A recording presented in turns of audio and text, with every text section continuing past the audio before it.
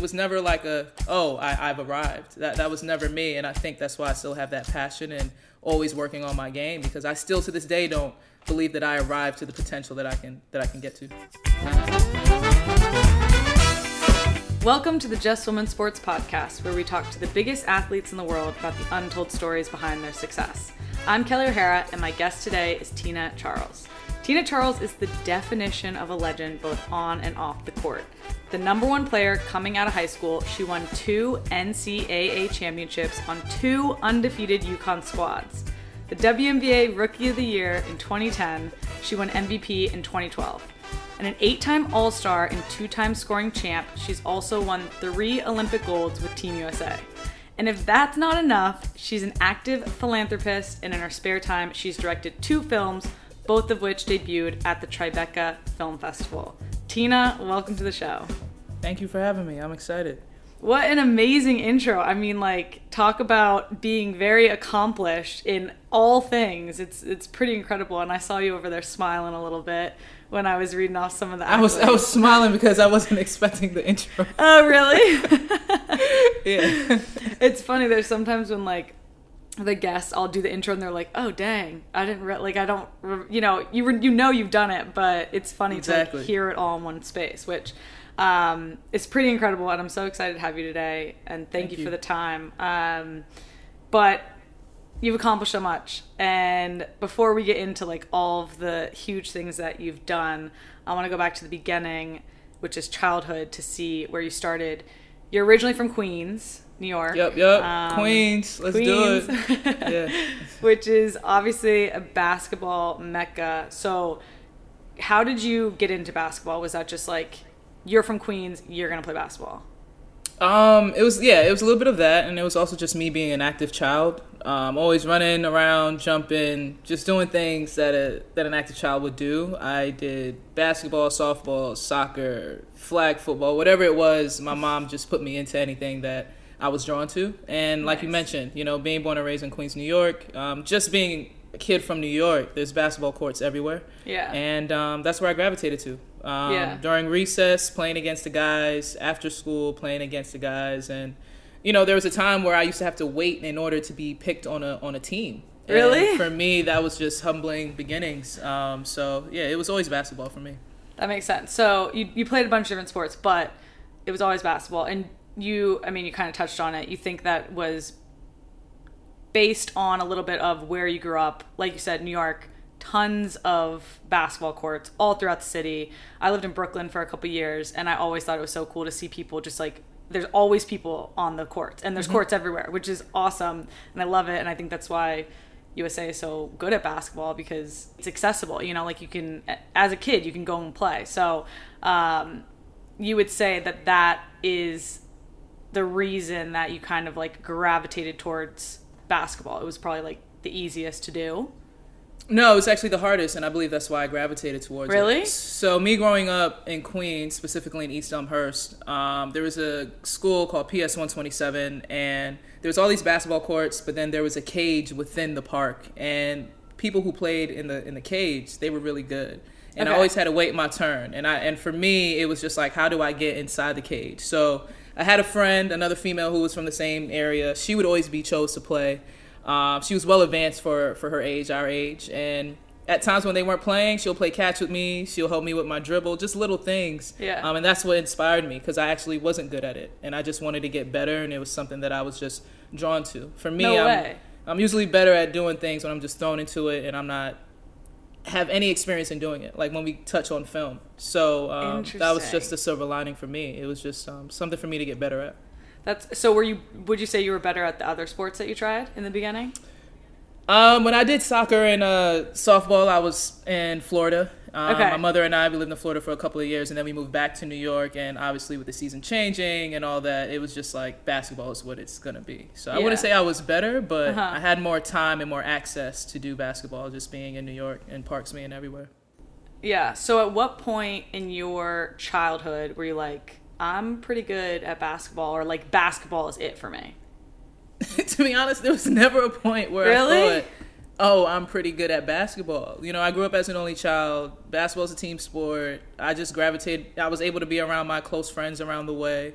I was able to travel. We went to the different boroughs, played in all the little street tournaments and all of that. It was just something for me to be with my friends. It was never like I've arrived. That was never me. And I think that's why I still have that passion and always working on my game, because I still to this day don't believe that I arrived to the potential that I can get to. Wow, that's incredible. And like super interesting because, not to jump ahead, but I mean, you came out of high school as the number one recruit. So Correct. At what point were you starting to be like, basketball, like I'm going to play in college, like that's what I'm shooting for. I'm going to play in college and then I want to play pro. And this kind of, I'm going off on tangents, but the WNBA wasn't around until 1997, 1996. So right. Would you say that you were influenced by NBA in the beginning? Yeah, heavily. okay. Just grew up as a New York Knicks fan. Loved Patrick Ewing, the 90s Knicks, Allen Houston, all those guys. And then New York Liberty, when they came around in 97, you know, my mom, she became a season ticket holder. Cool. And we went to all the games. I want to say I played on the AAU team that was based out of the Bronx, the New York Gazelles. And that coach, he saw me playing pickup and he gave me his card and he said, "You can be real good. You have the height." And so I joined an organized team, and that's when I really learned the fundamentals of basketball. And that's when he said, "Hey, the gym is open early if you want to come before practice." And I think that's how I got into my routine of coming before practice to work on my game, staying after to work on my game. And that's when things started turning. Then I went to Christ the King in Middle Village, Queens. And I think when college coaches started coming around, when letters started coming in, you know, I thought, okay, this is a great gateway to get into school. Mother doesn't have to pay for anything. And I just took it as that. You know, I'm very humble. My mom is very humble. Like I said, I never thought that I arrived. I still don't think. I still think there's more that I can do.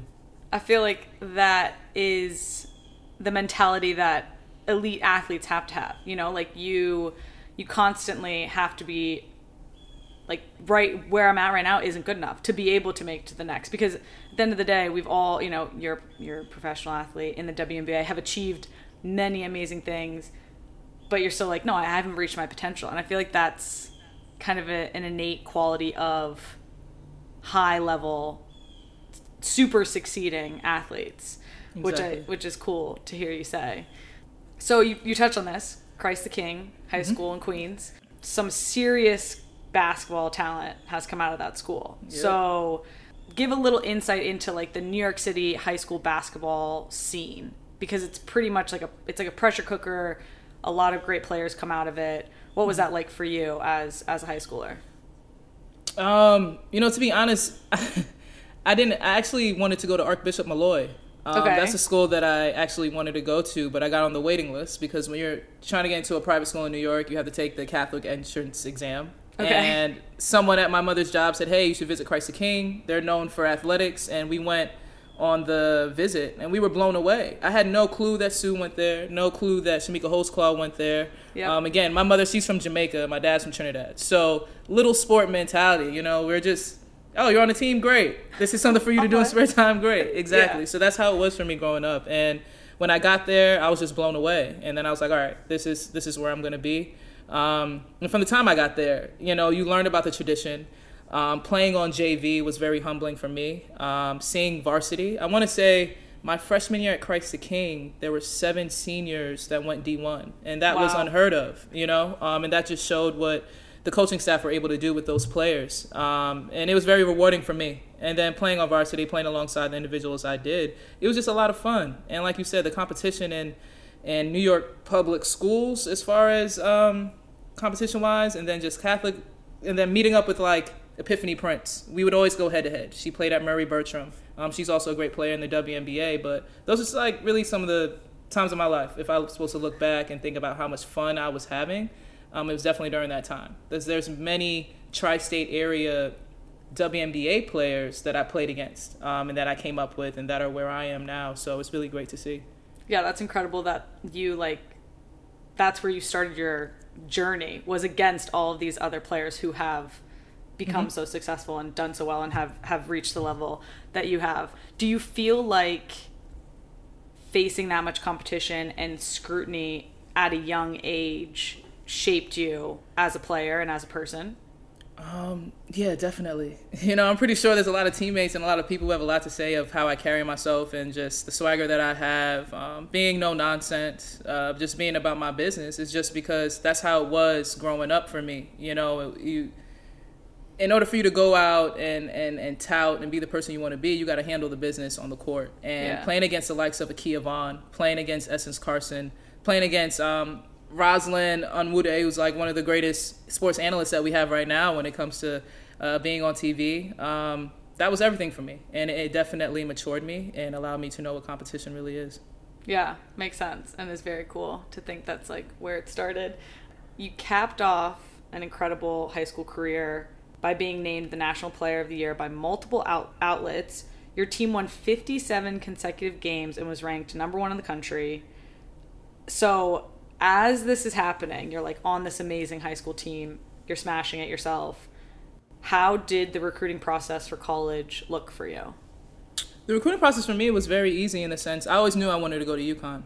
Around that time when I was in high school is when ESPN was really, showing women's college basketball, and being able to see Sue and Diana and Swing Cash and Asia Jones and Tamika Williams, and just seeing the crowd, seeing them win, how competitive they were, seeing not just them being in tune, but just the bench. It just really seemed like they had a great chemistry and a great camaraderie.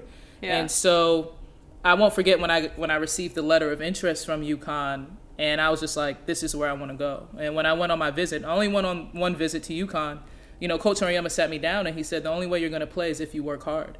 And for me, up to that point in my young career, that's all I did was go to the gym early, stay after, work on my game.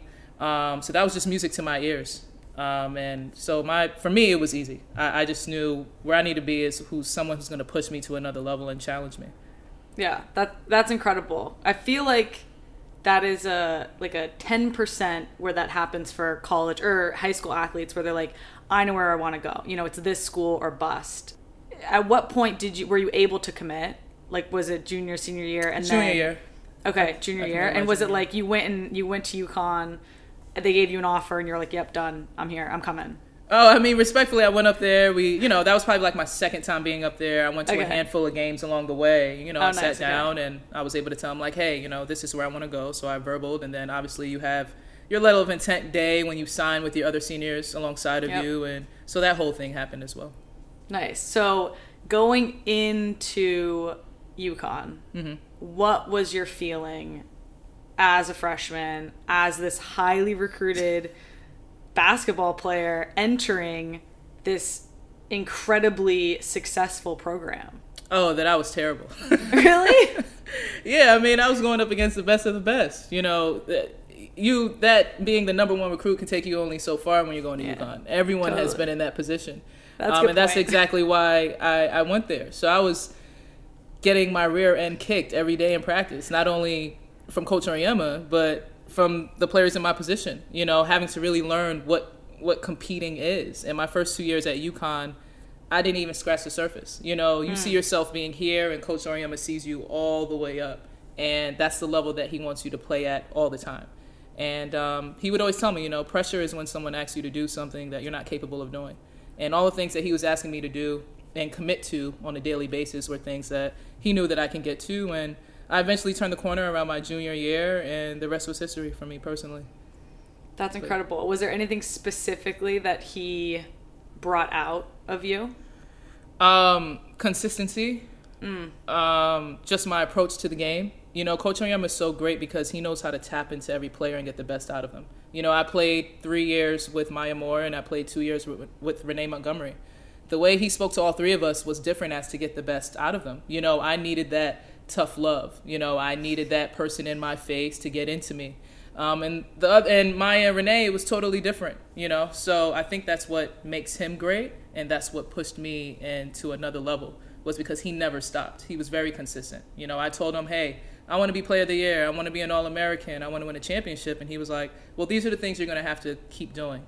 And him and Christine Daly, they were just with me from day one, and they just put me at another level and put my mindset at another level of what it means to come into every day and be about your business and work hard. Yeah, I feel like great coaches make players think bigger than when they're at where they're at in the moment, just because they can see the potential. And I feel like for certain players, most, I think it's like that allows you to actually, like, someone telling you can make it here, you can do this, can be huge for a career and be kind of so impactful, I think, in setting the journey on the right path. And sounds like that's kind of what he did. He was like, you're here, I know you can be here. Yeah, the accountability and discipline factor was very key. Just holding myself accountable to my teammates and to him, and it worked out really well. Do you have any good Coach Auriemma stories? Like, is there anything, like any good, anything you want to share, like funny things? There's got to be something.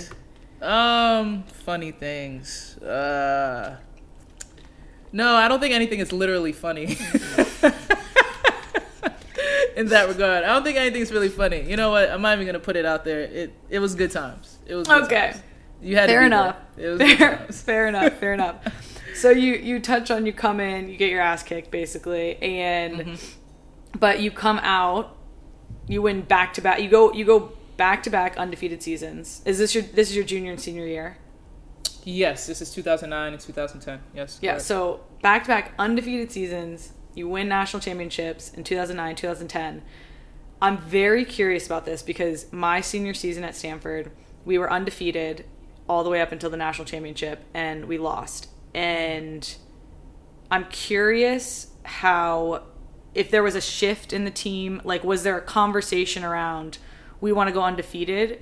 What did it look like going into that 2009 season that made it into the season that it was, and in being undefeated and winning national championship? So coming off of 2008, we made it to the Final Four, and that was a big feat. And we lost to Stanford in the semifinal game. And when we came back to UConn, Coach Auriemma does this thing where he'll let the seniors leave, and then we'll have a meeting with whoever else is going to be there. And the meeting that we had, he said, in order to win a championship, he would always say, you need a great point guard, a great wingman, and a great post. And he said, we have two of those filled with Renee and Maya. And Tina Charles, we're only going to be as good as where you take us. If you decide to take the next step, we'll be at the next step. And going into my junior year, that's when the tide turned as far as my work ethic, coming in the gym earlier, just working on fundamental little things. And that's when it just clicked for me. And I think coming into that junior year, like, we got a whole new strength and conditioning coach, and she put us just through some crazy 6 a.m. workouts that was just amazing. We used to say that we have to get that 2%.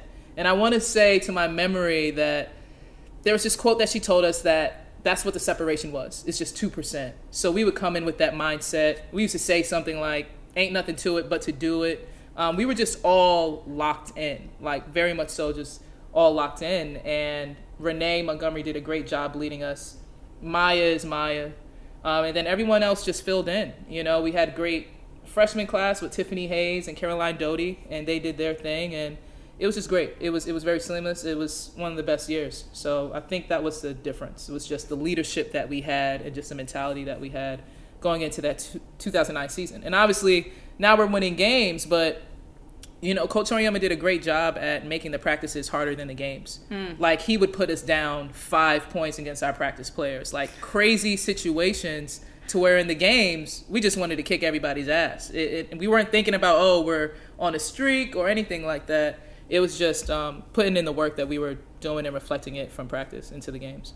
Yeah, that makes sense. I love you just need that 2%, because that's something we talk about on the national team. Our old strength and conditioning coach, Dawn Scott, she would talk about aggregation of marginal gains. And it's like, you're here, you're at the top, you're almost at the top of the mountain, and you're not going to get at 10%. No one here is going to get 10% better. Exactly. But you could get 1% better in, your recovery, in your nutrition, in your strength and conditioning, in your tactical, all those things. Like, and by getting that 1%, you're going to get 10% overall. Exactly. So I love that. And I think that's so smart. And it's like such a great way to look at things when you are almost the best of the best and right at that top, but you need to the little thing on top, the cherry on top.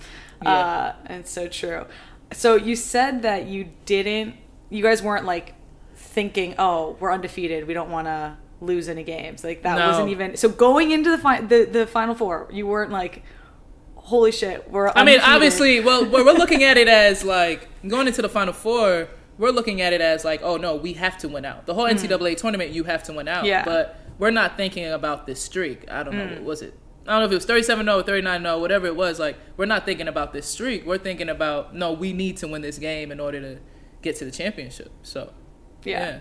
Makes sense. And then you go again in your senior season and you do it again. Like, to repeat undefeated seasons, back-to-back, national championships, what was it like to end your college career on that type of streak, high, history-making play? It was great. I mean, to be honest, for a moment, I didn't think I was going to end it that way, just because, if I remember correct, in that Stanford game, we were down by like double-digit points at halftime. Probably, yeah. In 2010. And I think we set an NCAA record for like the lowest scoring at halftime, like in a championship game. I think it was like 25-12. Like, it was. So you're making records on both sides of exactly. Of it was terrible, but we just came alive and we remembered everything that we had to do. And I remember Coach Auriemma, that was the first time he came in so chill, and he was just like, you guys know what to do. Really? It's just like practice. He didn't come in yelling. He didn't come in screaming. These were the moments he was preparing us for. And for that game to go that way and for us to come out the way we did, I was elated. I was emotional. And I was just so thankful. You know, that's a dream come true. Yeah, for sure. That's crazy that it came in chill. But that's like almost, it's funny. When that happens, you're like, okay, we do have this. Like, coach isn't freaking out. He knows we can do it. You know, that sort of thing. I love that. That's really funny that you remember that he was super chill in that moment. Yeah. One of the few times. One of the few times. Yeah. Stories you don't have to tell us. Well, okay, I loved reading this. During your time at UConn, you became just the second player ever to be inducted into the Huskies of Honor while still an active member of the team. Which is like, what is... First of all, what's Huskies of Honor, and what was that like to be like, I'm a student athlete still, and I'm getting inducted into this. I assume that's like y'all's Hall of Fame. Yeah, for women's basketball and for the men's basketball side. I want to say Renee Montgomery was the first female basketball player, and then they brought back like Sue and Dee and Swin. For me personally, again, you know, I was just thankful. Yeah. I still knew there was ways for me to go, but I did know that I was making an impact while I was playing in school. It was great because my parents were able to be there. But for me, it's never been about individual success. It's never been about accolades. I actually get shy and start sweating when like I'm receiving an award and someone's talking about me. It's very weird. It's just more so I can already tell just from this interview that is the case with you, because you are extremely humble and you're just like, no, I'm just out to do a good job. So it's just all about the collective. So again, the fact that my teammates were emotional about it, you know, my teammates that I came in with my freshman year, they were emotional. They knew what I was going through my first 2 years and everything. So it was just full circle. So that's all I can say. It was just full circle, and I'm just thankful and honored. Yeah, I mean, you go down as a Husky legend, and again, you cap off your athletic or your college career with, I mean, again, crazy, amazing back-to-back seasons to leave. Like, I'm very jealous. I never won a national championship, so I'm always jealous of people who do, and to have an undefeated season. Incredible. You leave, and you're the number 1 overall pick in the 2010 WNBA draft, the Connecticut Sun. So what was getting drafted and going number 1 overall like for you? Leaving college, just finish an amazing career. Like, what was that time of your life like? Being drafted was just a dream come true. You know, again, I grew up going to the Liberty games, representation, seeing players that looked like me, doing something that I was falling in love with, which was the game of basketball. So for my dream to come true, to be picked number 1, to be honest, it didn't matter to me. I just wanted to be on the team, anyone that believed in my talents in a way that I could impact and help. And that happened to be the Connecticut Sun. So there was familiarity bit there, just having been there. I just completed 4 years in Connecticut, and it was like 40 minutes away, Uncasville in Connecticut and Mohegan Sun from campus. And it was Coach Tebow, you know. So it was just very sweet, and I was just, again, thankful. It's a good memory for my parents more so. Yeah, I'm sure. Did you know ahead of time that you were going to go number one? I mean, there was talks. I mean, obviously, I acknowledged the way that I was playing that year. There's things that I saw in the newspaper and what my coaches were telling me. So, yeah, I definitely had a hunch at the level I was playing at. And just seeing the team who was number one, who had the number one selection, which was Connecticut, and just what they were looking for and what was open there. Were you excited to stay in Connecticut? Like, I guess for me, I got drafted similarly. Not number one, mind you, number 3. But there's a Bay Area team at the time in the WPS, which was the league before our current league. And I got drafted there, and I was still finishing my college classes at Stanford. So I was super pumped that I got to stay and be in the same area. And I think even before the draft, I was like, oh, it'd be really cool to go to LA or all these, different cities. Yeah. But once it happened and I realized this is really nice, I'm familiar with this place. I have friends. I've, a support system here. I actually get to stay here and start my professional career. Was that similar? Did you have a similar experience in that, oh, I'm happy to stay in Connecticut? Yeah, for sure. I want to say going into the 2010 season, Sacramento had just folded. And okay. they actually had the number one pick before they folded. Oh. And so I was really looking forward to going to California because I'd never been to California. I mean, obviously I played against Stanford and other California teams. I don't know who else I played against, but I was excited about it because what I knew about California in general was just what I saw on TV. And I was like, oh, it'll be neat, great weather. This will be great. You didn't look up where Sacramento was on the map. I didn't see it, and everybody always says that. Every time I said, it could have been Sacramento, everyone's like, I don't know if you would have fared well in Sacramento. Exactly. But no, at the end of the day, I was very happy it was Connecticut because of the lack of there not being much to do, it brought the teams that I was on for those 4 years to be extremely close. We were always hanging out, always barbecuing, always hanging out in one another's apartments. So that camaraderie, it definitely showed itself just being in Connecticut. Yeah, that makes sense. And I feel like you definitely lucked out that Sacramento folded. Well, you come into the WNBA, which is notoriously a very difficult league for rookies. Mm-hmm. It's just a very experienced league. But in your first season, you set all-time league records for rebounds of 398. I'm like, that's so many rebounds. And double-doubles, 22, and were named Rookie of the Year. So you're coming out of college, you get drafted number 1. Did you go into your rookie season being like, I want to prove a point, I want to show, I want to be Rookie of the Year? No, again, none of the individual accolades are ever on my mind. Not necessarily you're going for the individual accolade, but being right. I want to be the best. I want to be the best rookie there is. Yeah. I just wanted to go out and play my minutes hard. I'm still coming off of that UConn mentality. Coach Auriemma is he wants his freshmen to play like sophomores to play like juniors to play like seniors, and seniors to play like pros. And he prepped me mentally. Obviously, physical side, I'm going against vets, people who've been in the league for 11, 12 years at that time. But playing alongside Asia Jones, who played at UConn, and being with Kara Lawson, they definitely matured me, told me what was needed. Coach Tebow, he was very transparent in what was needed for me. Run the floor hard, get as many rebounds. I was young. I wish I could get that amount of rebounds, this time in my career. But I'm older now. And to be honest, most of those rebounds are probably misses from my layups, to be honest to you. I'm my worst critic, so yeah. I can't really jump up knowing that they were probably most from my misses, so.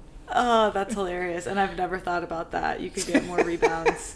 I'm going to up my rebound count by just they were probably from my missed layups, Yeah, that's so good. Yeah. Well, you start your professional career amazingly, and then in 2012, you're MVP. You win league MVP. So, that's what, your third season, 2010, 2011, 2012? Correct. And your league MVP. So what do you remember most about that season? Did you do anything different personally leading into that season? What was it? I didn't do anything personally. I believe that I've actually had better seasons after that 2012 season. I think what was the best thing I remember was that team. It was such a great team, and it's such a shame that we weren't able to win a championship that year. We finished the year number 1. I don't even think we probably lost maybe like 7-8 games that season. It was just a great team. It was fun to be around. I remember all the things we did off the court. We were always together.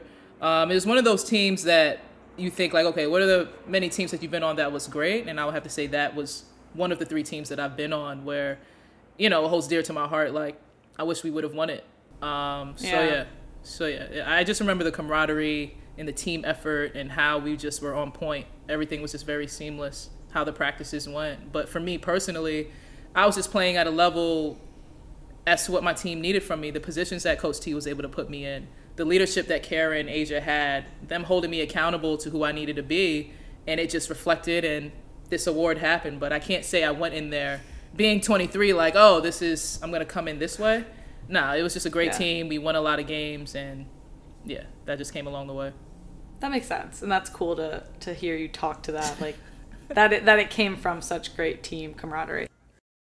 On this podcast, we celebrate women who boldly blaze a trail on and off the field. These are athletes who have changed the game for good. That's why this week, the Just Women Sports podcast, alongside our presenting sponsor, WIS, wanted to take a moment to recognize the bravery and power of the athletes of the NWSL who are speaking out against player abuse. This past year has shed a light on some of the darkest parts of this game, unfortunately. But thanks to the courage of these athletes, we have begun to dismantle a toxic system and rebuild a league that puts players first. I want to take a chance to recognize all those that have stood up before and those who continue to speak out for change. It is athletes like you who are changing this game for the next generation. All right, you've played overseas a bunch. You've played in Turkey, Poland, and China. And Russia. Oh, and Russia. Okay, so yes. Okay.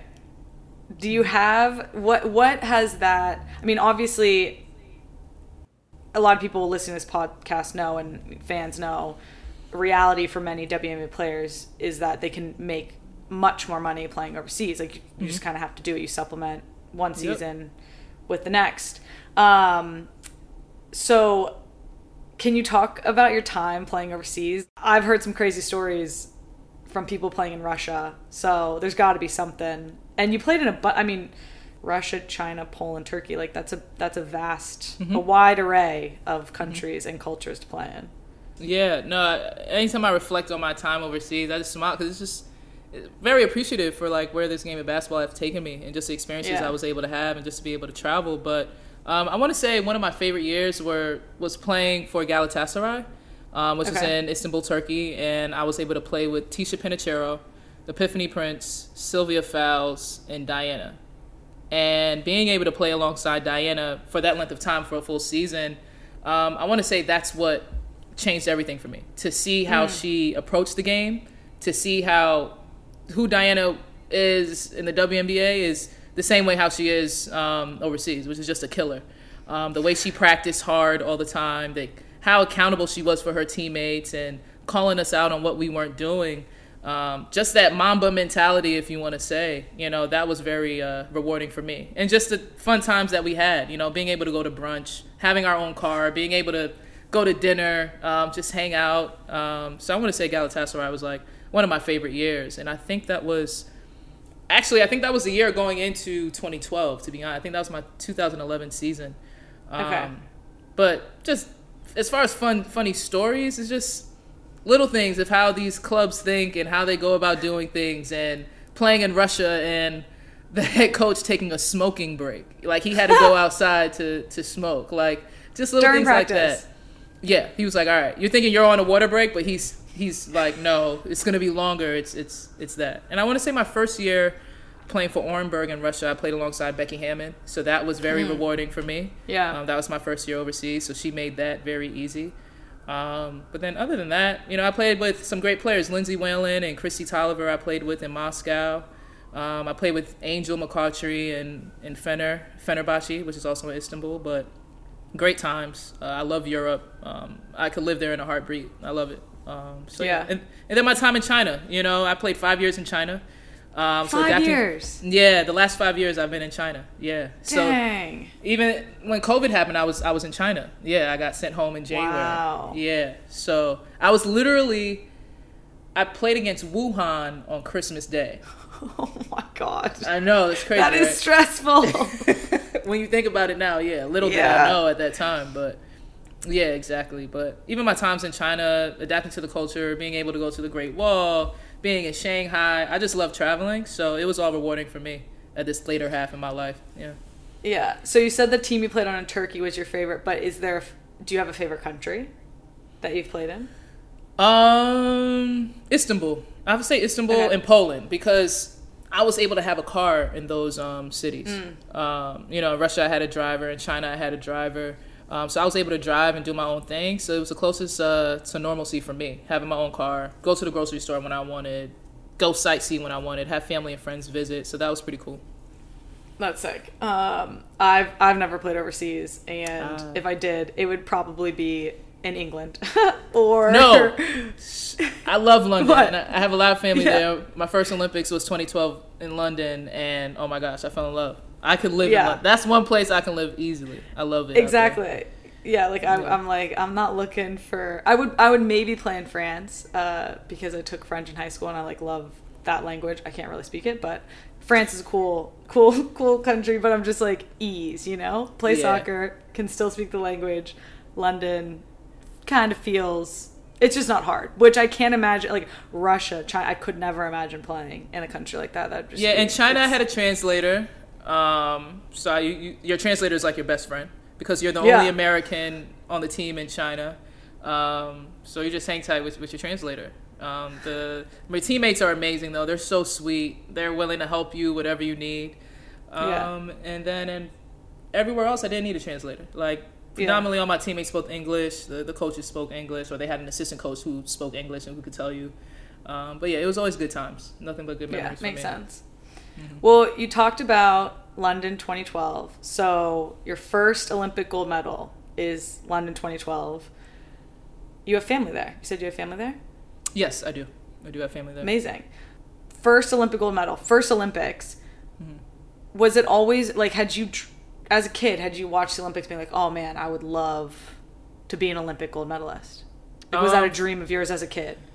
Yeah, I mean, I remember vividly watching the 96 Olympics. I remember seeing that team, in Atlanta. I remember thinking oh, this is so neat. And then the year following was the WNBA started. Did I think I could reach the heights of being an Olympian, period? At that time, no. It was just all a dream, oh, this will be neat. But when I got invited to go to a training camp my senior year in college, Maya and I, and the way things were going, I was fortunate enough that Coach Horiyama was the head coach, in the sense of knowing his system, knowing how no nonsense he is, how to approach the practices, how to approach every game and every possession, and how competitive things were. Nothing was given. Just because, a lot of people say oh, you guys UConn players, so of course Coach Horiyama, but it was probably the hardest for us, in that sense. But it was just all amazing for me. When I got the phone call from Carol Callan that I made a team, I was very emotional. Every time that I've made a team with Carol Callan, I'm always crying on the phone because I'm just so thankful. Because this league is just so hard. The talent in our league is just so hard, and I see the work that other people put in. I know that anyone would love to be in my position, and so for it to be London, where family is, for them to see me there, I was just happy to be there. I was you want me to get the bags off the bus? What you need? You need ice? What you need? Your water? It didn't even matter about playing. I was just happy to be there. It was just a great experience. Well, you win gold. So how was that moment for you?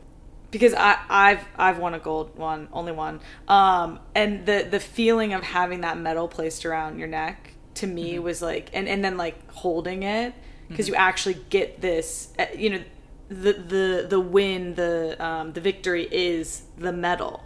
That's what's special, I think, about the Olympics. What was that like for you, getting your first gold medal? I was just happy. When I looked to the left and to the right, Diana was very emotional. Sue was very emotional. They, at that point, they knew what it took to get there. For me, my mindset was wow. I was just really blown away. Maya and I, we took time to one another and just saying how insane that it is that we're even here. But I was a little emotional afterwards. My mom was emotional. I thought back to me sitting in the living room and seeing the 96 team and knowing that there's some young girls who's sitting there looking at me now. So it was very rewarding, and I was just very thankful to be there, very happy to be there. Yeah, I definitely emotional. That's a good way to put it. So, okay, 2014, you get traded to the New York Liberty. Were you surprised by that trade? Like, was that something No, that I had demanded that trade. for? You did? Okay, I'm curious about this because, like, I'm always wondering, like, because it goes both ways. It goes two ways. Either the player's like, yo, I want to be in this city, I want to play for this team, or the team's like, you're gonna go play for this city, you're gonna go play for this team. So you had asked for that trade. So what? Yeah. So talk me our through that. During the time of what our CBA was, there was a lack of like free agency, or if you're a restricted free agent, or you're That's how we are. unrestricted. So after your 4 years, you're like a restricted free agent. So any team could match an offer. I mean, Connecticut could match any offer that came my way. And so you technically have to demand a trade. Like you technically have to say, oh, I'm not going to come to training camp, or you have to say these things, and it makes you seem like the bad person. But that's just due to what our CBA reflects. And for me, I was like, this is where the organization is going. I'd rather be in New York. I'd rather be home. It's always been a dream of mine to play as a Liberty. And at the time, Bill Laimbeer was there. I grew up watching Detroit Shock and just their dominance and just what he was able to do with those players. And Cappie Pondexter was there, and she's just a killer as well.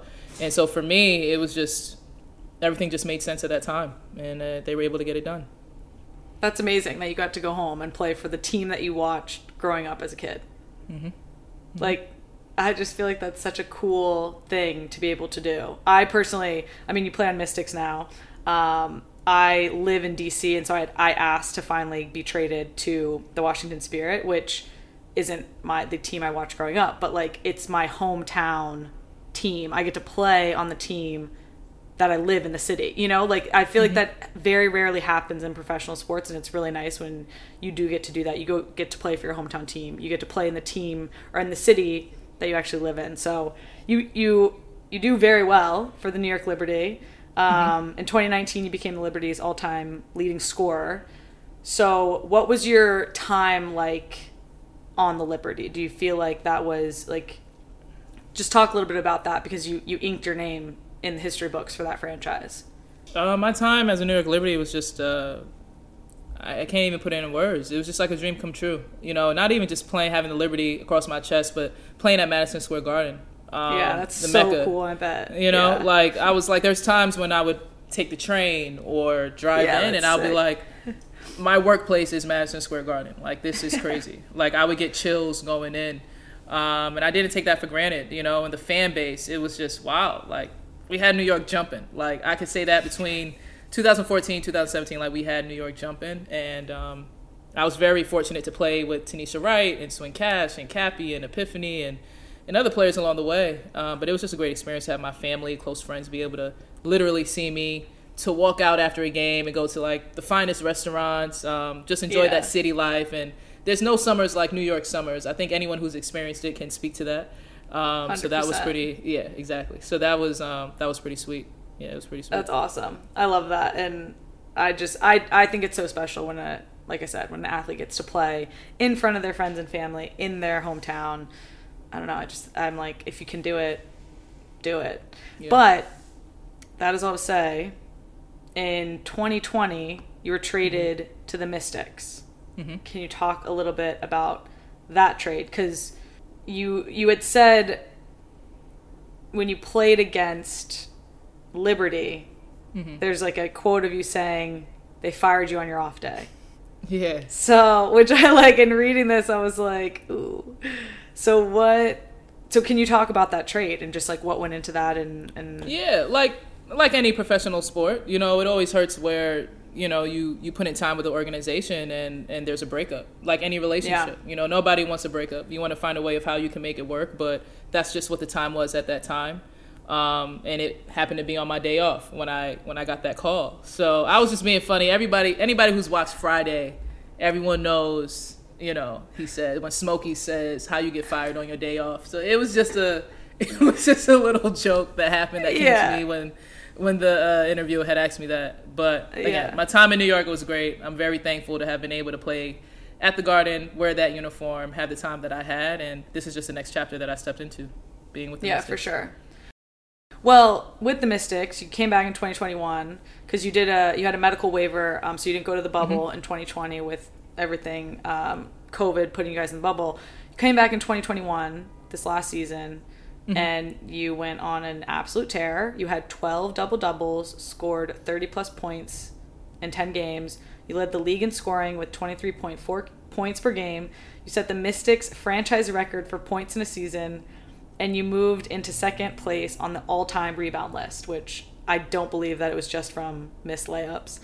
So what went, like, 2020, medical waiver, you go into 2021, like, how did you approach this past season and with a new franchise and not having played for the last year? Yeah, for me, during that time, while players were in the bubble, I was in the gym. I was just working on my game. I wanted to bring my game to another level. I wanted to make sure that before I'm retired, I can say, like, I actually took time to be in the gym and just put in the work. And my trainer, Tim Burns, he lives in Williamsburg. He was able to have access to a gym in Brooklyn. And we were just literally in there every day. He changed my shot. He moved me out to where I was consistently able to make threes. And that was rewarding for me. I just love getting better as a person and as a player. I love evolving. I don't like to be stagnant. I always love learning. And that I can say I literally maxed out. And that just showed in the performance that I put in this past summer, from just being in the gym and just working on my game. Like it still blows my mind coming out of certain games, just what I was able to do or the impact I was able to have. Because, being in year 11, being about to be 33 in December, like, I didn't envision that's what you just said is what I would be doing at this point in my career. So it was very rewarding for me, and satisfying to know that when you put in the work, you get the results. The grind goes unnoticed, but the results don't. And that's just all it was. I was just putting in work.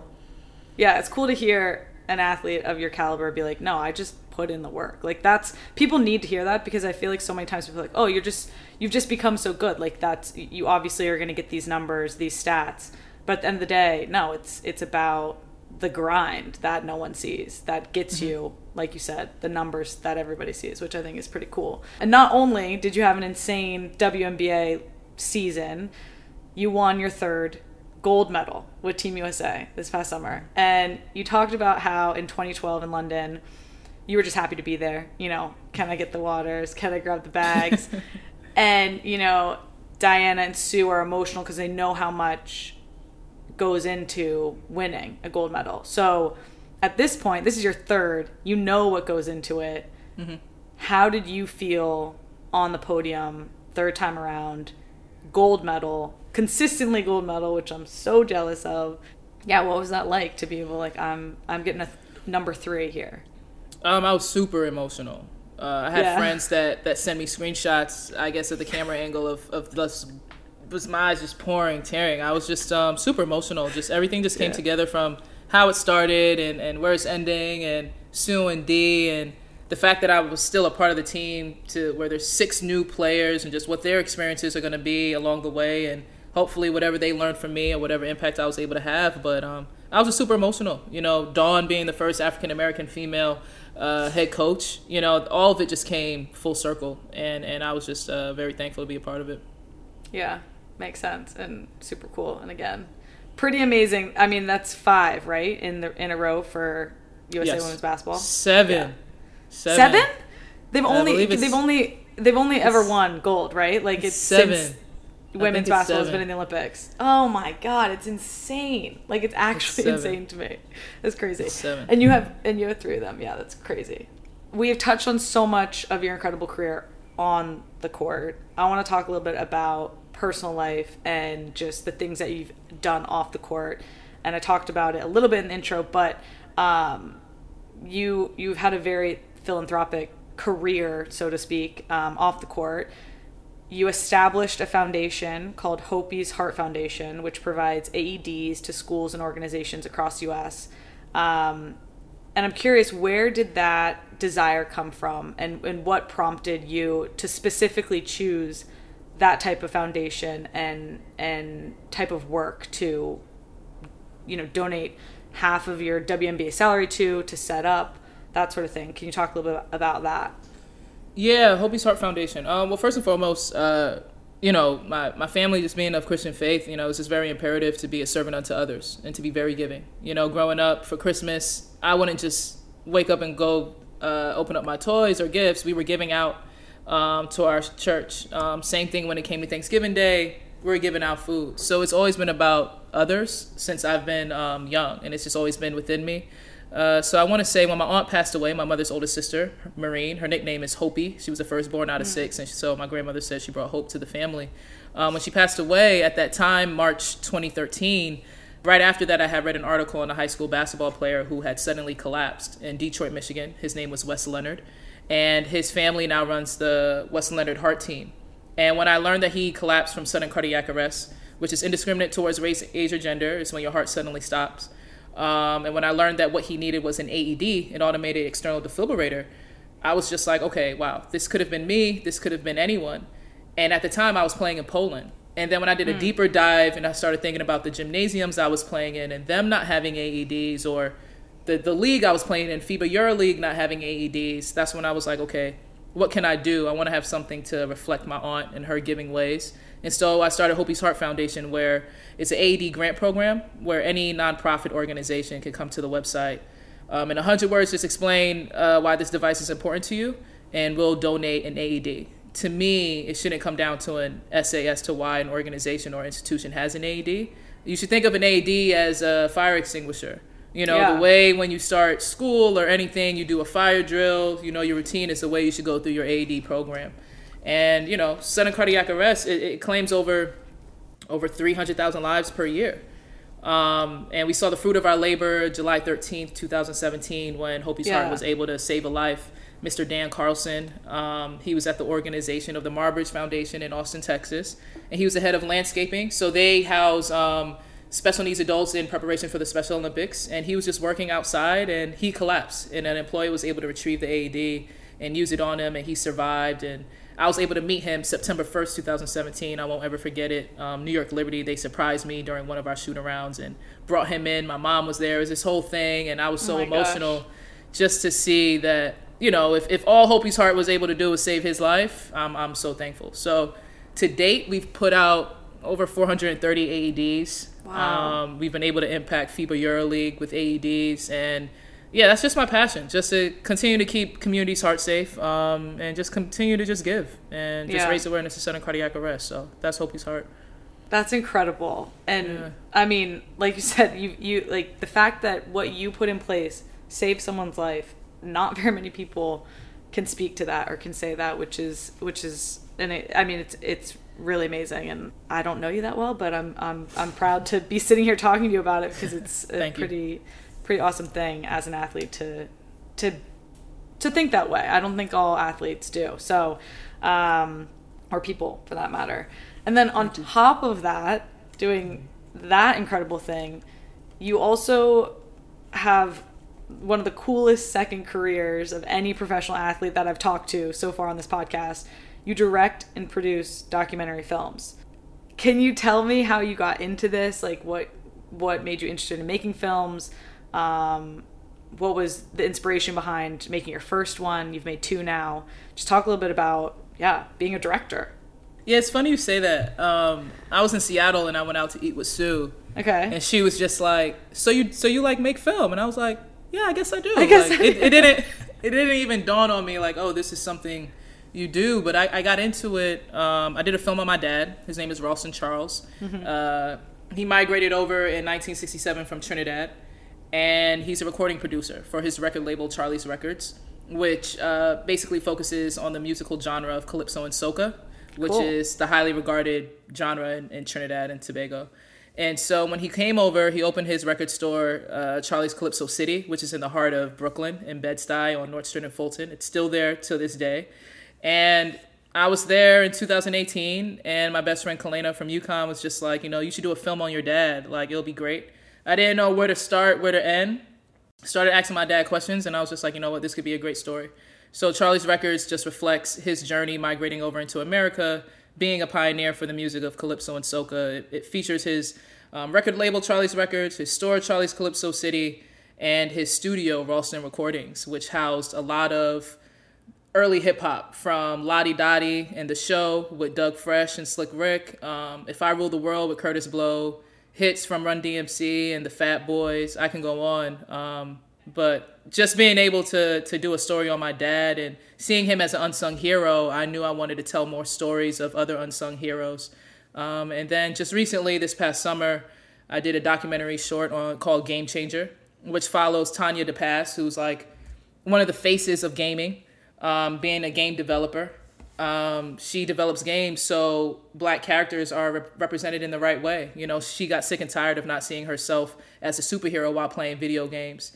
And just what she pushes for the underserved population. Just being able to have a nonprofit called I Need More Diverse Games, which puts individuals in the largest gaming development conference in San Francisco. And she fully funds it for them to have access, for them to network and just, you know, dream and aspire to be in those positions. When you look at video games and you wonder why it looks the same, it's because it's the same individuals who are making the games. For sure. So she's pushing for more representation and just changing the gaming landscape. And I was very humbled. I was very thankful that she allowed me to tell her story. And so that's Charlie's Records and Game Changer. And it's so cool. Like I don't honestly see it as something like a second job. I just see it as, oh, this is a cool story to tell. Who can help me do it? I'd always dream big. I'm very ambitious. Nobody can tell me I can't do something. That's just me. Anyone who knows me well. So I just went for it, and it was a lot of fun doing it. How have you managed to do that while also being so successful on the court? Like how, in terms of even just time, like how do you balance those of making films while also being a professional athlete? I think you make time for what you're passionate about, you know? Yeah. And so for me, like making Charlie's Records went into the 2018 season. You know, there were practices where I'm coming in, practices at 11:30 and I'm coming in at like 3 a.m. from doing interviews. Or we have like games and I'm going off to do more interviews. You know, we were still doing the film as the season was going on, but I just made time for it because I wanted my dad to be able to smell his roses while he was still here. You know, my dad's in his 70s. He put so much into the music of Calypso and Soca for it to be where it is, and it was really special and rewarding for me to give back to him. Doesn't even compare to all that he's done for me in my life. And so that's just, for me, I just do what I'm passionate, and I make time for what I make time for, and I figure, hey, if I could be in the gym and do this, I could do this part, you know? So, yeah. It's cool. Very, very cool. Very impressive. This has been so fun, and I've loved talking to you today. And we've taken up enough of your time, but we have a couple repeat questions for you that we throw in at the end. So the first one, if you weren't playing basketball, you would be probably a film producer. You are a film producer. If I wasn't playing basketball, I don't know. You know what? My senior year at UConn, I interned at a level 2 jail, the Burton Institute, which is at the back at UConn, and I always said I wanted to be a warden. I just wanted to be within the prison system. I minored in criminal justice, so I don't know. It would be in some form of giving back. You know, I had to come up with different group sessions about the inmates' reintegration back into society. So as long the line of nonprofit and giving back, as long as I was giving back, I think it'll be somewhere in there. I don't know if film would have came into play. But, interesting. Yeah. That's cool. Very, very cool. How do you take your coffee? I don't drink coffee at all. Oh, I knew we were going to come across somebody like this. Okay, none. I don't drink coffee at all. I mean, I'm the fake coffee drinker. I'll go to Starbucks and have a caramel macchiato or something if I'm feeling myself or something, but I don't drink coffee. Oh my gosh, that's hilarious. Okay. There's people like you out there. I know there is. So there you go. No coffee. I'm a big coffee drinker. That's why I ask. Who's the one person in your life that has had the biggest impact on your career? The biggest impact? Oh, that's tough. That's tough. I know. There's more than one. There's more than one. You know what? I'm a shout out Tanisha Wright. You know, she just became the head coach of the Atlanta Dream, and I know she's going to do great things there. But I played with her for 3 seasons in New York Liberty, and she definitely just changed my mindset, my approach, what I needed to do, the accountability piece. But Tanisha Wright, I'll say her as a teammate. I'm still going to say Swin Cash and Coach Oriema. I still got to throw them in. Okay, you can. I'll let you. But I'll say Tanisha Wright for sure. Yeah, Tanisha Wright. Nice. Love that. Shout out to her. All right. They say work hard, get lucky. How much of your success is predicated on luck? None. None. Zero. None. No, I believe I'm extremely blessed, man. I can't say that. You know, I put in work. God is good. I'm extremely blessed. I don't like to say luck. I'm extremely blessed, so I'm very thankful. All right. Yeah. All right, 0%. I think you might be the first person. I think we might have had one other person that said 0, but I like it. I'm into it. All right, last question, Tina. This has been such a pleasure talking to you. So, last one. Like we've talked about today, you've accomplished so much already. Where do you want to go next, and how do you keep pushing? Where do I want to go next? I want to win a championship before I retire. That's very That's very important to me. That's very important to me. Or I want to go down trying. I just want to compete. You know, I just need to win a championship. You know, I always say delayed does not mean it's denied. So I'm still believing, and I'm still gonna keep putting in the work, and that's why I believe I haven't arrived yet, because I haven't done that. You know, that's what's important to me, is just winning the championship. I love it, and I hope you win it with the Mystics, and I can come watch. I'm in the same boat as you. I haven't won an NWSL championship, so I'm needing that. I'm needing that. Yeah, Tina, this has been amazing. Thank you so much. You have had an incredible career on the court, off the court. I want to come see you play in DC. Hopefully that happens soon. Thank you for your time today, and I'm excited to watch you hopefully win a championship in the near future. Likewise. I'll be watching as well. Thank you for having me. Awesome. This is great. Thank you. Thanks so much for listening. Our show is produced by Just Women Sports. For more great sports content, go to justwomensports.com and be sure to subscribe to our newsletter and follow us on Instagram, Twitter, and TikTok. I'm Kelly O'Hara, and you've been listening to the Just Women Sports podcast. Catch you next time.